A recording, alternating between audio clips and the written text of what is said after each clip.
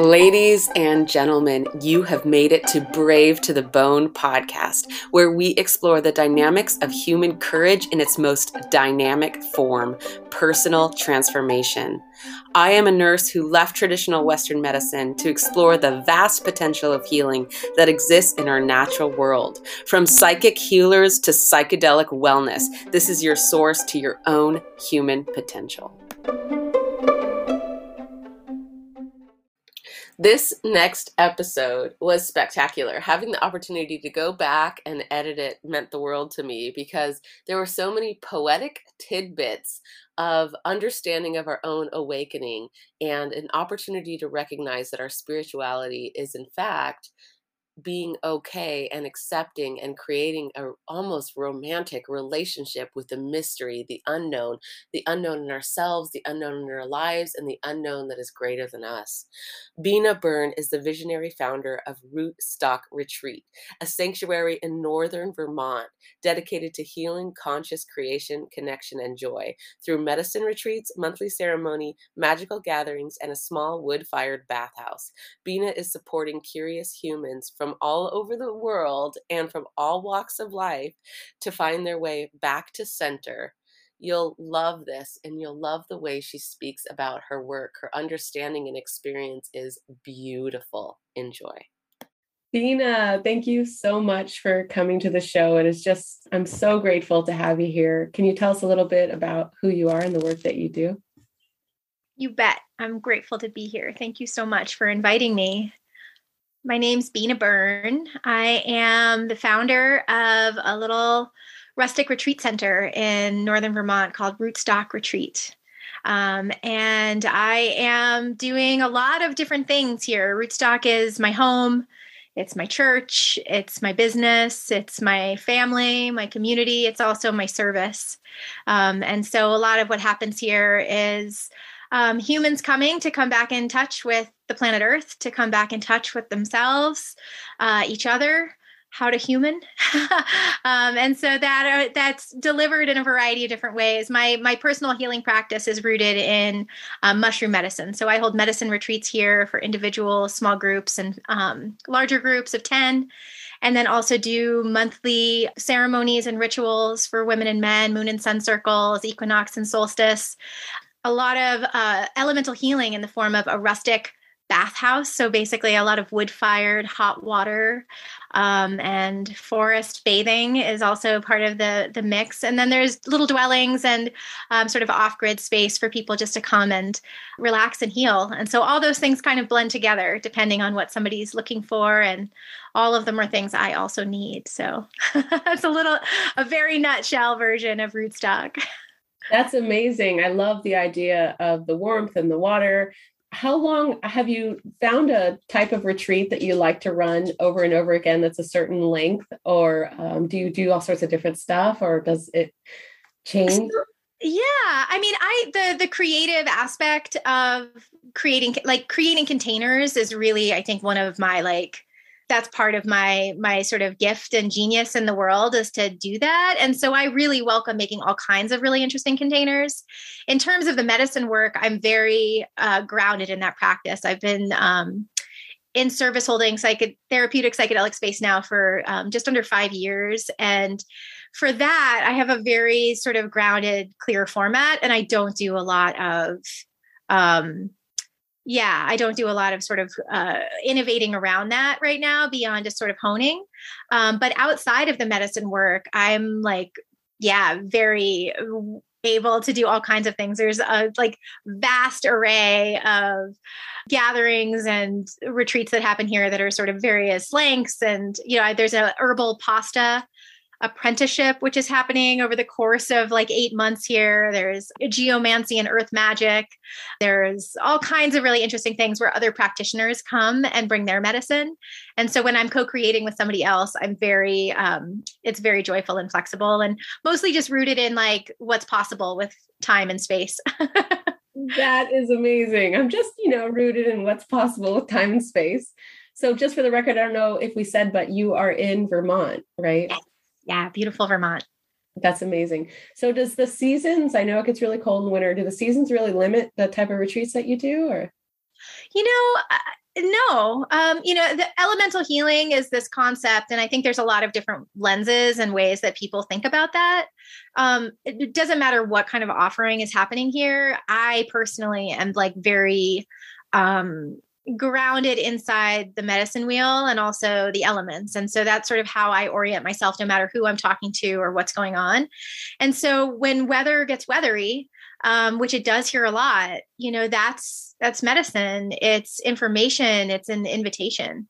So today it's, pretty cold, but like bluebird sky and every snow crystal is like glimmering and it's beautiful. And so I'm not deterred by weather. I mean, certainly because of the little sort of rustic nature of what I do here, the cold weather months, which where I live, it's almost, 7 or 8 months of the year is winter, reduces the number of people that I can gather with. So medicine retreats, for example, in the cold weather months are limited to 4 people journeying with 2 of us in service, myself and an apprentice. That's so amazing. So Yeah. I have to tell you, my husband's from Vermont and I was born in California. And we had a conversation a couple months ago where I didn't know snowflakes were real, like the pretty snowflakes. I really thought that was just made up because the California snow that I saw in Lake Tahoe, it never got that cold. So it's just really funny. And it's just beautiful that you say that. There is something so spectacular about what the weather can offer. I really appreciate that. Yeah, it's a miracle. And even in summertime here, I've experienced 5 seasons in a day. And I think, coming back to just like the work at hand, which is like coming back into right relationship with how to be in the world, recognizing that, as without, so within, like the weather is just sort of a reflection of us. And so when it changes or when it's hard and cold and contracted or like really lush and open and juicy, like there's some part of that that's accessing some part of us. And so being able to sort of not be like in opposition to it or protecting ourselves from it, but to really like invite ourselves deeper into it, I feel like is, a gift. You just said the work is how to be at right with the world. Is that what you said? In right relationship. In right relationship with the world. That is really gorgeous. I can't wait to dive more into your perspective about that. Yeah.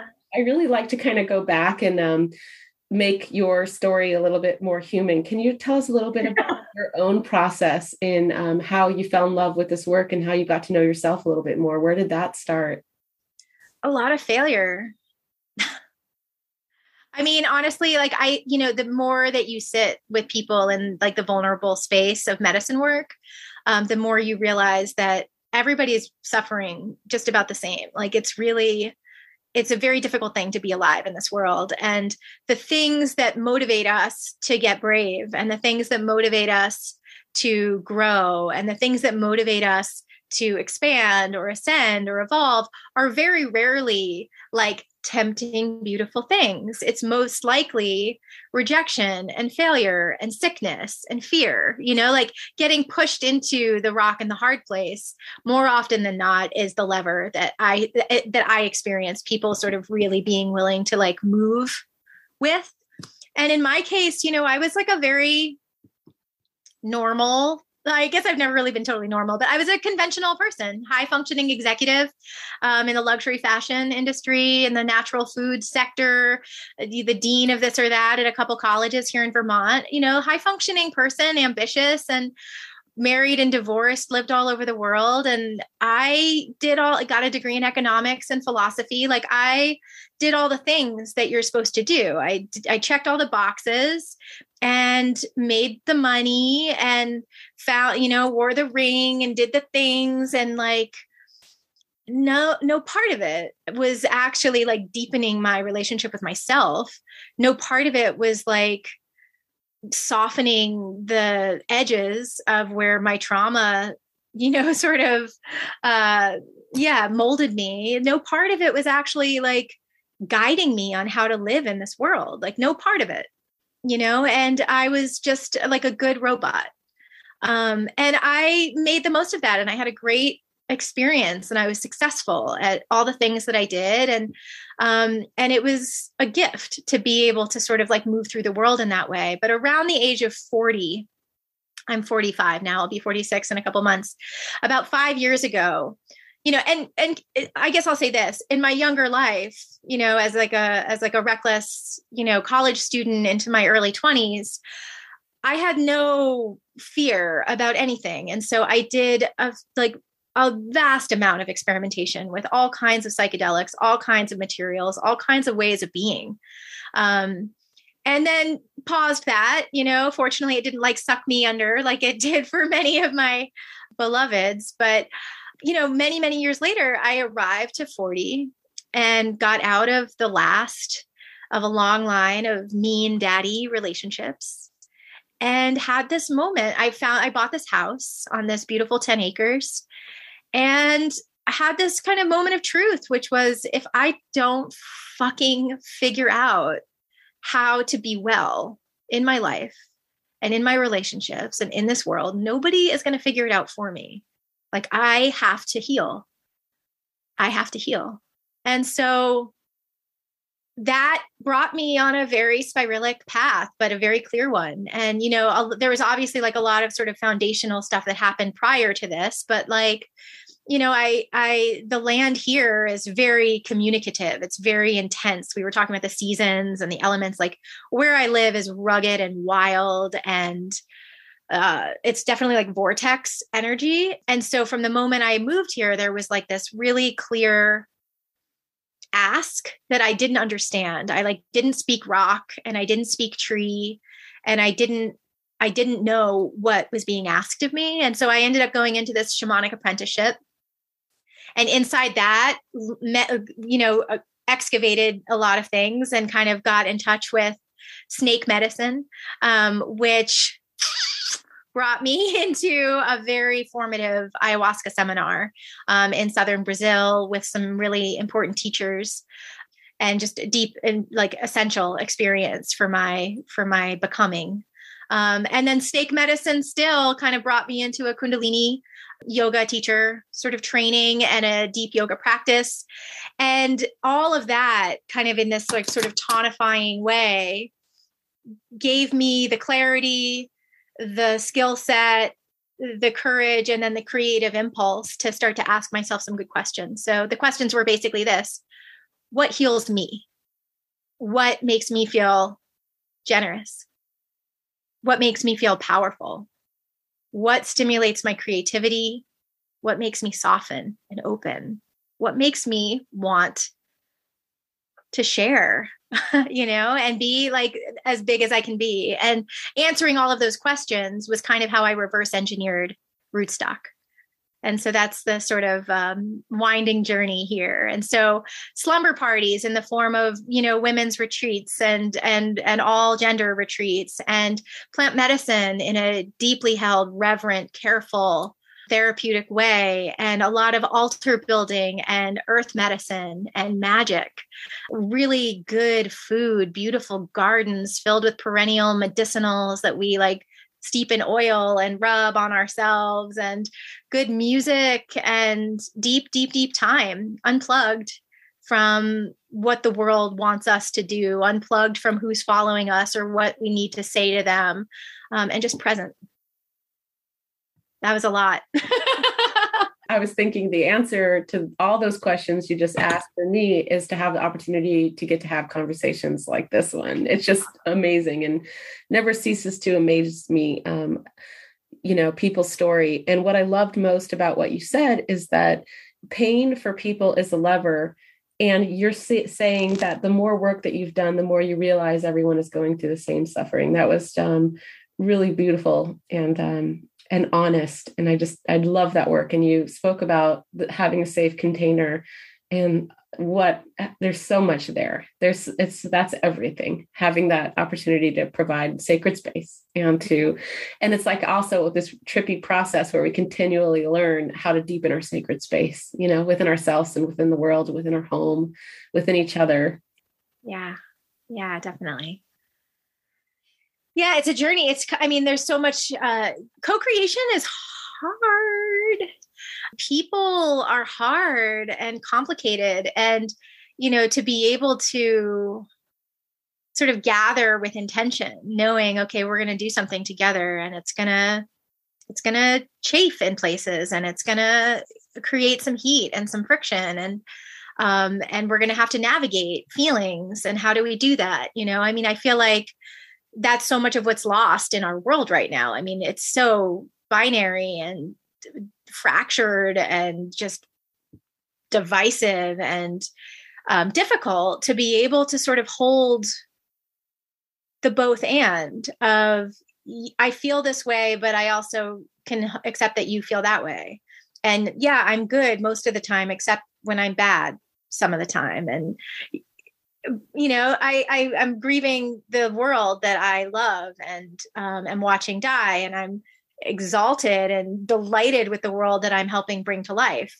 And like being able to sort of have space where humans that are not used to doing that are like gently guided to be able to feel those big feelings and let that energy sort of flow in a way that's productive and creative. It's very delightful. It's like my joy. So when you went through your own process where you had said to yourself, I have got to heal, can you tell us a little bit about how that process looked for you? Because when I do these podcasts and I hear everybody's story, they are so unique, and our own challenges and our own self-talk and our own judgments, how we work with that is so unique, So how did that look for you? Yeah. It wasn't pretty, I don't think. I mean, I'm not objective, so I don't know how it looked, but like how it felt was like, to be like an intellectual being, right? And to like use intellect to solve a lot of problems and to have a command of like language to be able to compel and convince. It's easy to get tricked into your ego sort of believing that it knows what the fuck it's doing. And so, for me to be like kind of like successful and smart and capable and able in so many ways in my life, I had this assumption that I should be able to point that intellect at my own healing journey and somehow crack that nut in the same way that I can like solve somebody else's problem with a, strategic whatever. And I don't think it was clean like that. I think, I had when I left New York City and moved to Vermont, like silly girl, I was like, I am calling in patience and humility, right? Patience and humility. And like, what a nice thing to call in. I love that. The actual like impact of like a 7-year stretch of like learning a little bit about patience and humility was like, it looked messy. Like it looked like I really fucked up selling a house and had this like terrible tenant situation and like drama in my love life and like intensity in my work life. And, it was like this kind of thrashing energy of like,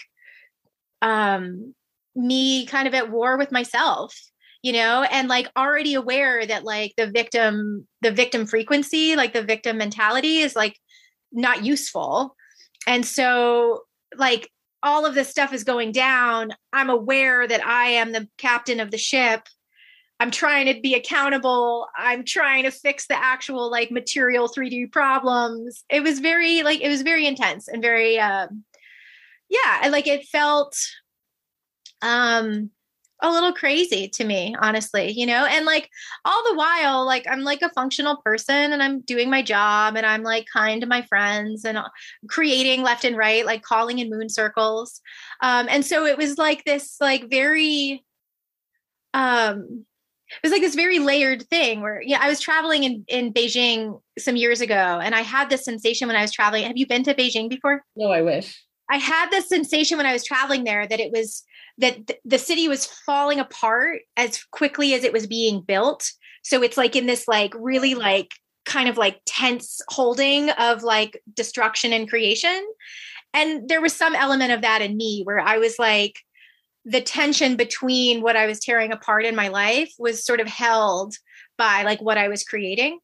And so, I'm grateful that people love me and like me. And I'm grateful that I'm like useful in ways, it was definitely like a really intense time. And for me, I think some of what I gave myself then and some of what I still give myself is just permission to not know, permission to not know how to grieve, and permission to not know how to accept, and just, so I was learning that whole time just how to permit myself to be imperfect, to permit myself to be, there's a Kim Krantz quote, like, may I be tender with myself as I become myself. And so it was like a very like embodied version of that. And I don't think it would have turned out as well for me as it did had I not been held by this like extraordinarily generous, beautiful, loving forest that I live inside of. This place where I live like held me in that. And I think that was also some of my path through it, was just coming home to Mama Earth. And not in like a Instagrammable way, but in a way where like it's how I live. Mm-hmm. Yeah, it really needs to be said. I like your comment about the Instagrammable way. And then there is a more deeper, authentic version of the work. I really appreciate the way you express that duality of the both and, especially using Beijing as a beautiful metaphor. And what I want to know, because I'm also there learning how to stand on the edge of the unknown, and that's what I'm being okay with. And what's interesting about getting to that position is that it's still a new thing for me. This is an old hat. Like, I'm still like up at the unknown, and it feels like I'm learning to walk.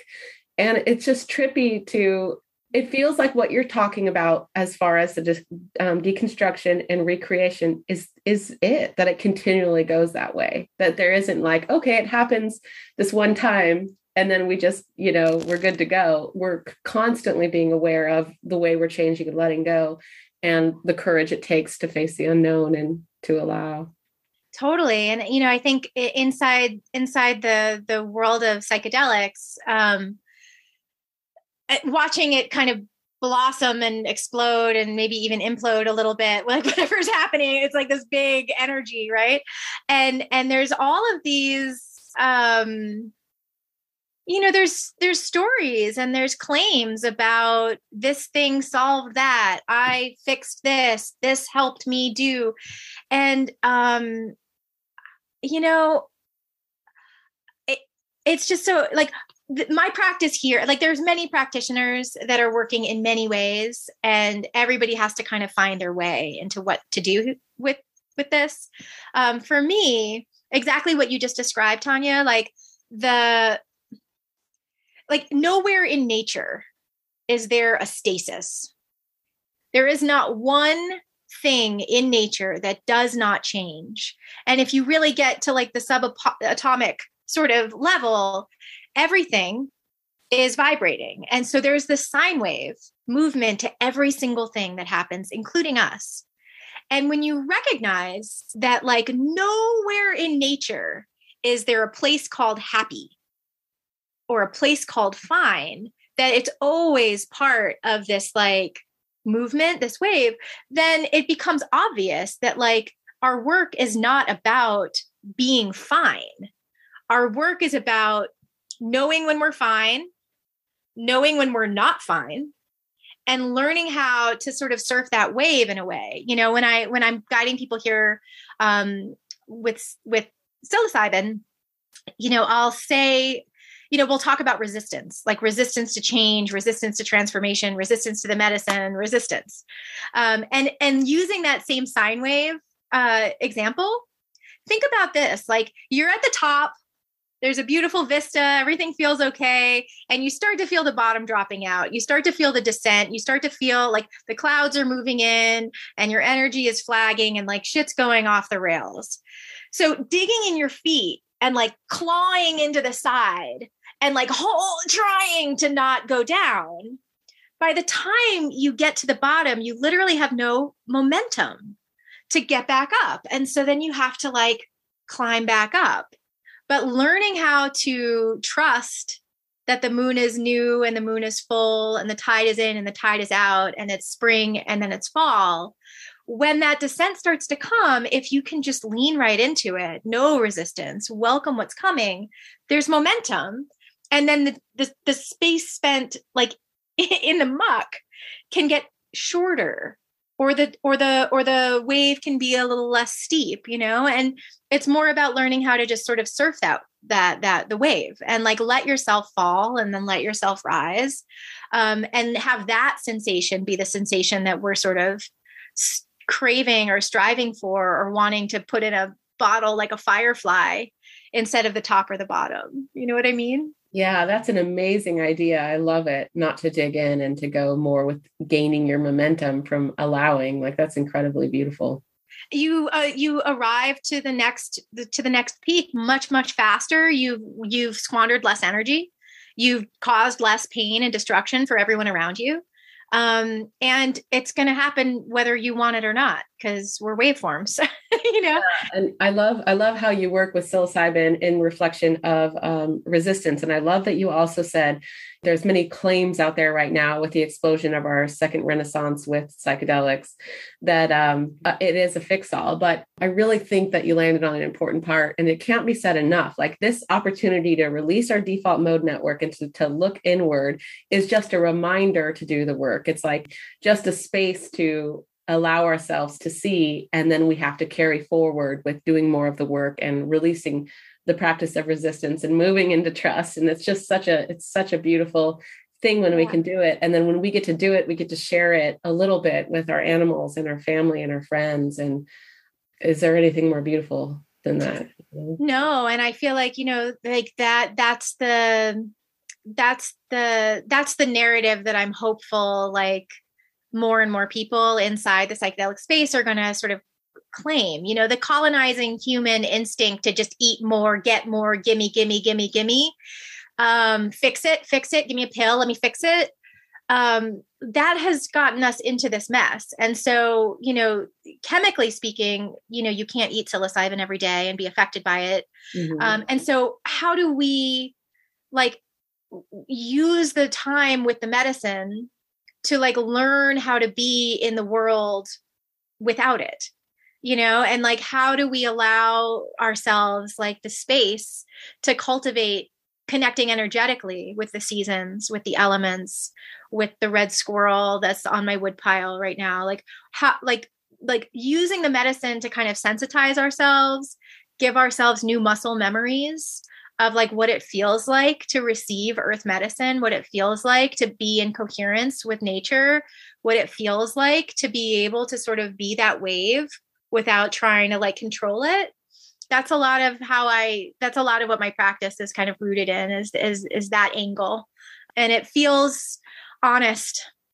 Mm-hmm. And it feels achievable, it like for people, even like, I work with all kinds of people. So I'm very, very, very open to folks that feel called to work with me. And, I was working with a veteran recently who did like many tours of duty. And, like working with somebody like that versus like a yoga instructor, somebody who's here to kind of expand their sort of, their understanding of what now means. It's so interesting because they're radically different people. But when it comes down to that sort of like elemental truth of like, how do you keep this fire burning? How do you bring the sensation that you have here home with you? It's kind of the same for everybody. It like comes back to the sun rises every morning and the sun sets every day. And there's like a perfect invitation to like bring ceremony back into your life in a way that's like literally authentic to you.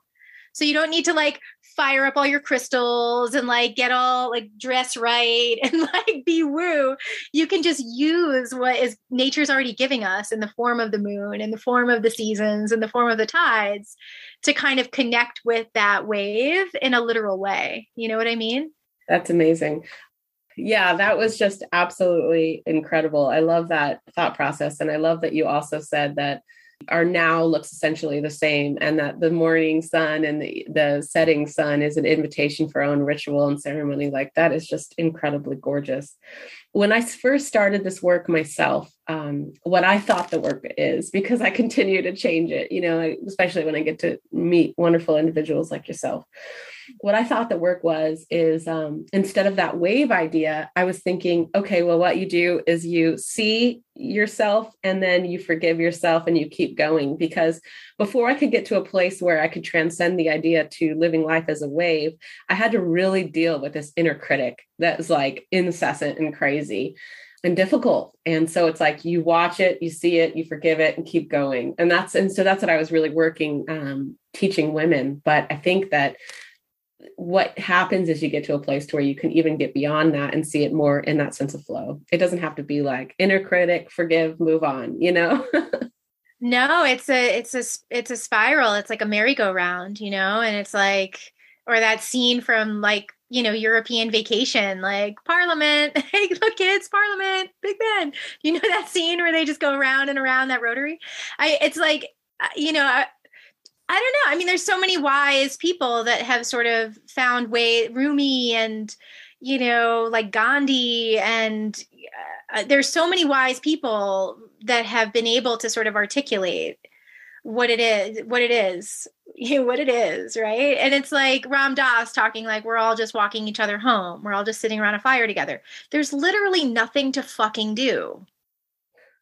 There's literally like nothing to do except for like find whatever way you want to participate in this performance art that we are all sort of stuck inside of. That's a Terence McKenna quote. It's like, if you like this idea, all the programming about like make the money and security with your 401k and productivity and virtue right now. Virtue is very big, right? Like, are you a good person? Do you have enough flags on your flagpole and enough signs in your yard to make sure that everybody knows that you're like woke and right and good? And it's like all of this is just like distracting us from whatever it is we're called to be doing, like, oh, that's so interesting. The deep, deep, deep service of like creation. Yeah. The virtue thing, but as far as socially and culturally, but I have noticed that virtue thing within myself, I think the COVID pandemic has been like just a polarizing sort of moment of people sort of assigning virtue to their choices and then kind of like rooting into that. And so people that are feeling like the vaccination is a wonderful, beneficial way to give to the world are really clear about that. And people that are feeling like they're more kind of interested in body sovereignty and sort of not being, injected with something that they don't want to be injected with, that they're also sort of fighting for the good of the world. And both, but it's easy to kind of think that one is less virtuous than the other. And so that's kind of where that's one example. Kind of what I mean. Yeah. Totally. Very interesting. Yeah. I think in the psychedelic space too, there's like, there's going to be deep opportunism. There's going to be charlatanism. There's going to be like really radically deep, generous people. And then of course there's like the indigenous practitioners that have been doing this forever and like, figuring out, just finding our way. It's like, it's a complicated matrix. And so like to realize that there's no right way for any one of us to move through it, to recognize that the doubt and the criticism and the fear and the feelings of connection are all just sort of pulling us to or from wherever it is we're supposed to be walking, but we're never going to really get there. And so how do you just enjoy the journey? The metaphor of all metaphors. I feel this incredible like bear energy from you. Like you're this like incredible ancient bear. Well, Mama Bear is a very important part of medicine work here at Rootstock, and she's sleeping right now. But inside the context of medicine work here, when we're calling in the medicine of the West, inviting in the deep winter when she's sleeping, we'll invite her to sleepwalk with whoever's journeying here. And bear medicine is really about coming back into rhythm, knowing when to sleep and dream, knowing when to wake and hunt, knowing how to move with the seasons and move with the weather and move with time in a way that is like inherently natural, inherently guided by actual organic intelligence as opposed to like, human constructs of work weeks and work days and all that garbage. Mm-hmm. When I was 17, I was going to go to school to become an Ayurvedic practitioner, but I got pregnant and ended up going the Western medicine model because it just made more sense. And, I'm not anti-Western medicine, but I can see how the culture personally really left its mark on me because, as you said, in the executive world, there's really this idea of, okay, this is what's good and this is what's bad. And you have to be this way in order to be normal. And there was no room for this human sense of connection to nature and flow. This is what a good patient's like. This is what a bad patient's like. This is what a good provider's like. This is what a bad, this is what you do. This is what you say. It was so controlled. So for me, like finally understanding that I could no longer live in those limitations and giving myself room to do it, it was such a hard process. So I have tremendous amount of compassion for the process that you did and the process that people are going through now, because it's really hard to leave those deep ingrained ideas of what perfect good, is, and then choose to not know what's next and to choose how to live in the relationship with you in the world now, Yeah, that's another really beautiful gift of plant medicine, regardless of what plant ally you're working with, like welcoming the mystery, welcoming not knowing. That is so beautiful, because sometimes I'm always like, okay, am I feeling spiritually connected enough? Like that question, like how spiritually connected am I? Like, do I feel connected to something higher? It's always like questioning, but you're saying, what if it's just welcoming that mystery? What if that spiritual connection is the mystery? Like, how beautiful is that? How romantic. That's so roomy. Well, and that's aerodynamic. I mean, I feel like, like so much of, depression and disease and stuckness and anxiety, these are like dense, heavy frequencies, and they like magnetize, they are drawn to each other and they get heavier. And, for me, I feel like, coming here, right, for Inside a Medicine retreat, there's a lot of medicine, right? There's mushroom medicine, there's music medicine, there's elemental healing, there's presence medicine, right? There's all kinds of medicine. As soon as the 36-hour arc culminates, the story is the medicine. How they relate to what happened here, how they recount that, how they're able to draw from it, how they're allowed, like how flexible they let themselves be. I always invite people to, like, when they start to kind of craft the narrative of what they did here, I invoke Rumi and like Hemingway and Paul Simon and Jackson Pollock. You don't need to be a fucking scientist. You don't need to be literal about what happened. Be as poetic as you can be. And the more permission that we give ourselves to tell the exact same truth, but from the top of the angle as opposed to the bottom of the wave, it becomes more aerodynamic. It becomes more generative. It becomes uplifting. It becomes positive. And that's not really like fake it till you make it. It's just like, it's energy doesn't lie, And so to be able to, welcome the mystery as your spiritual practice. Welcome the not knowing. Welcome the wondering. Welcome the wishing as like exactly where you are on the journey. To me, that's like beautiful. It's perfect. It's totally enough. Wow, Bina. Well, I'm going to buy my ticket and I'll be there tomorrow. I would love for you to come with me. Yeah.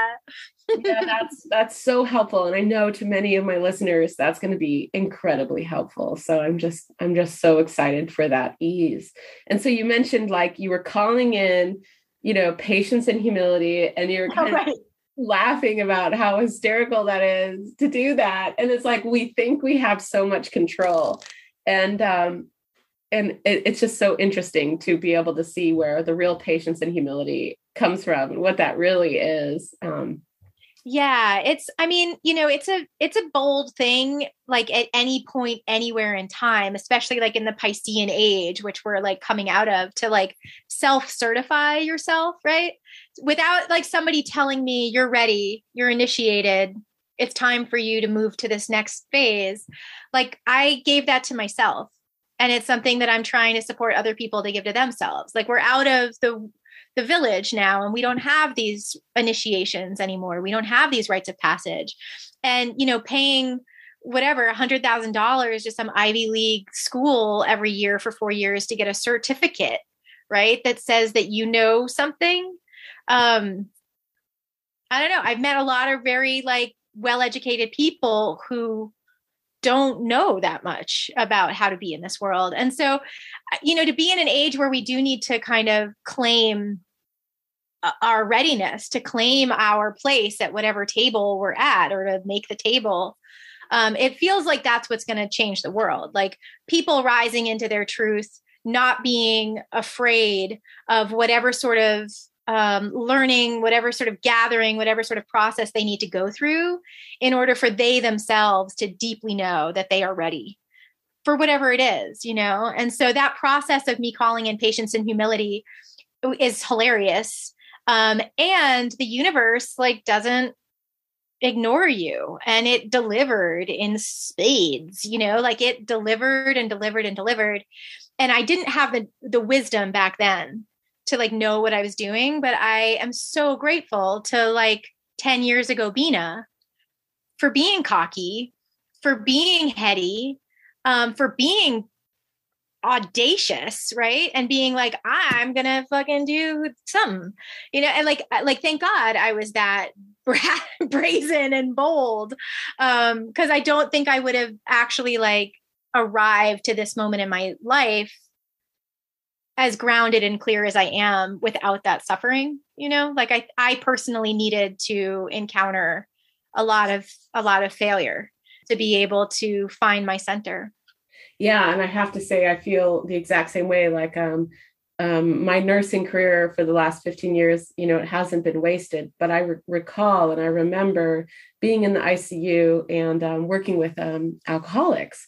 And, we would get them to detox with all our medical ways. And, it was just such a wild ride working with alcoholics.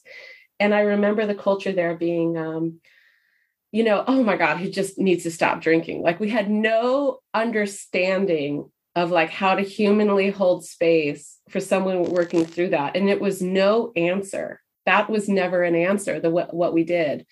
I would watch people, particularly where I was, because I was in Lake Tahoe, and there's alcoholics everywhere, but where we have gambling, we tend to have a big amount of alcoholics. But it's just really interesting now to get to see and to get to understand what's incredibly lacking, and then to move towards what's possible. And we may not ever know. We're in this work of the psychedelic medicine. It's not going to be a cure-all. We know that, but we're starting to open up new ways of understanding that are really beautiful and exciting. And it's just so neat to be able to walk towards it. More and more medical practitioners, doctors, emergency room doctors, therapists, social workers, nurses are coming here. And it's such a gift to be able to hold space for other healers, regardless of sort of what arm of the world they're sort of healing in. And I think, the real revolution is going to come when the barriers of who's more entitled to hold the mantle of healer dissolves, and everybody is doing whatever they can do, And so more and more I'm getting referrals from psychiatrists and psychologists, and then I'm supporting integration work with them and their therapist. Like it's the brave people inside of the current medical paradigm are becoming like the Deus ex machina. They're becoming the God and the machine. They're becoming the ones that are willing to risk sending somebody to an experimental sort of unknown, mysterious thing, right?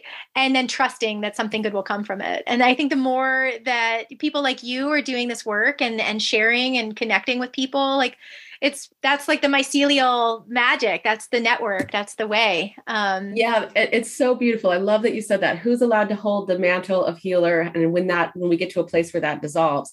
And what's interesting is, kind of being a nurse and an advocate in the space, there are groups popping up. But what the nurses do and the medical community do is they say, okay, we can learn about this and we got to do our own work, but don't talk about it, And it's like, I can't do that. That's not going to work for me. Like, we got to move forward, and there's got to be a few of us that will stand up, share, and speak, and do it as knowledgeably as possible. But the more you know, the more you don't know, and the more open, and humble you have to become. And I thought I knew something, and now I know nothing. And it's all about collaboration, Totally. But I mean, you're brave. You're doing a brave thing. You're like, to be able to to be that translator, to be the bridge builder, to be a weaver, and to bring one paradigm into the other, that brackish water, is certainly inside a psilocybin journey. Like the takeoff and the landing are, I call that brackish water. Like, that's like this liminal space. And it is so rich and so ripe. And it's like all the places where like edges meet or overlap or kind of bounce together. There's so much potential. There's so much energy that can come from that if people do it with, integrity and curiosity and humility. And so I feel hopeful. The world is fucked, but it's a polarity planet. And so it's equally unfucked, as bad as it is exactly as good as it is. If you look at the Tao, like, there's always the exact same amount of black and white. Yeah. I was in a book club the other day, and they were talking about the globe going through the dark night of the globe as we go through our own dark night of the soul. And to me, it really feels like, we had originally with the psychedelic movement, originally there was this huge culture movement into our own sovereignty and our own healing and our own deeper understanding and spirituality. And it's happening the same way. And the same thing will not happen. Like, the culture is going to rise and the medical community won't be able to meet it, but somewhere maybe we can grow. And that's what I'm really hopeful for. We talk about the brackish waters, but we're talking about, it's just so interesting. I'm just not sure what's going to happen, but the more we can meet each other in the middle, that's just, it's worth doing, because maybe we can meet each other in the middle more than we did before, which is kind of an interesting hope when we're living in a culture that's so divisive. Yeah, I think just, welcoming mystery and supporting, the Rootstock retreat. I write on all my emails, and it's on the website, like, heal yourself, heal the world. And that's like a sweet, tidy thing to kind of like have as a tagline. Every fiber of my being trusts that is the only way. One beating heart at a time, one open mind at a time, one being at a time. And so being in, staying in service and having the conversations and meeting people as you're able, that's all there is to do. And so we carry on. Yeah, that was so beautiful. So where can people find you? What's your website? My website is rootstockretreat.com, and everything is there. If I do like weekly Zooms on Tuesdays, so people that are interested to learn more about how the medicine retreats work can dip in there, or schedule a private consult. And I do coaching for people and have a neat apprenticeship. And there's all kinds of radical stuff that's happening here this summer. And so you can check it out on the website and hit me up there if you want to learn more or connect. Oh, thank you so much. Let me know when you're coming, Tanya. Oh, I know. I'm definitely coming. Yeah. And I just want to say that it is interesting I just love having the podcast, and it is interesting being a nurse, because I'll interview people who are on those we're looking at these two different ways of in the psychedelic community. There's the people that are sort of in support of the medical model, and there's people that are sort of in support of absolutely no medical legalization only. I just really hope that anybody listening, that we can find a way to bridge that and to meet each other and to walk each other home, like you said, and to keep the fires burning that we learn, and to be okay with that continual learning. And I just loved this conversation so much. And I just loved how much you talked about Rumi, and that's my favorite, and the poetry of everything. So this is beautiful. Is there anything else that maybe we didn't get to touch on that you would love to share? No, I mean, this conversation went very fast and it's just beautiful. And it's such a gift to get to talk about what I do here. I think, I'm in a really rural place. I'm like alone on this hill a lot of the time and just doing the work. And so, it's a gift and blessing to be able to have somebody curious about what I do, and to like kind of share it outside of just the people that I work with here. I'm just very grateful for you for taking time to talk to me. Thank you. Oh, thank you so much. This is wonderful.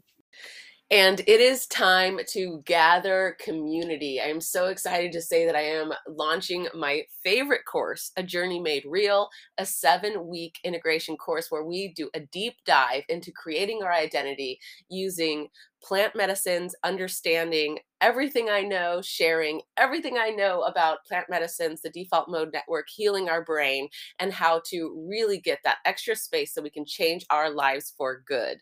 So many of you I know have tried everything as far as exercise, diet, the next best life coach. This is where we come together as a community and we heal together, sharing knowledge, spending time, and really giving ourselves that emotional brainwash of healing so that we can transform our lives. I'm so excited. The early bird special ends on February 20th. The first class is Sunday. It's going to be Sunday and Wednesdays for 7 weeks, A Journey Made Real, where we learn integration as a lifestyle. So you can get in touch with me by reaching out via my website, TanyaGilbert.com, TAWNYA Gilbert.com.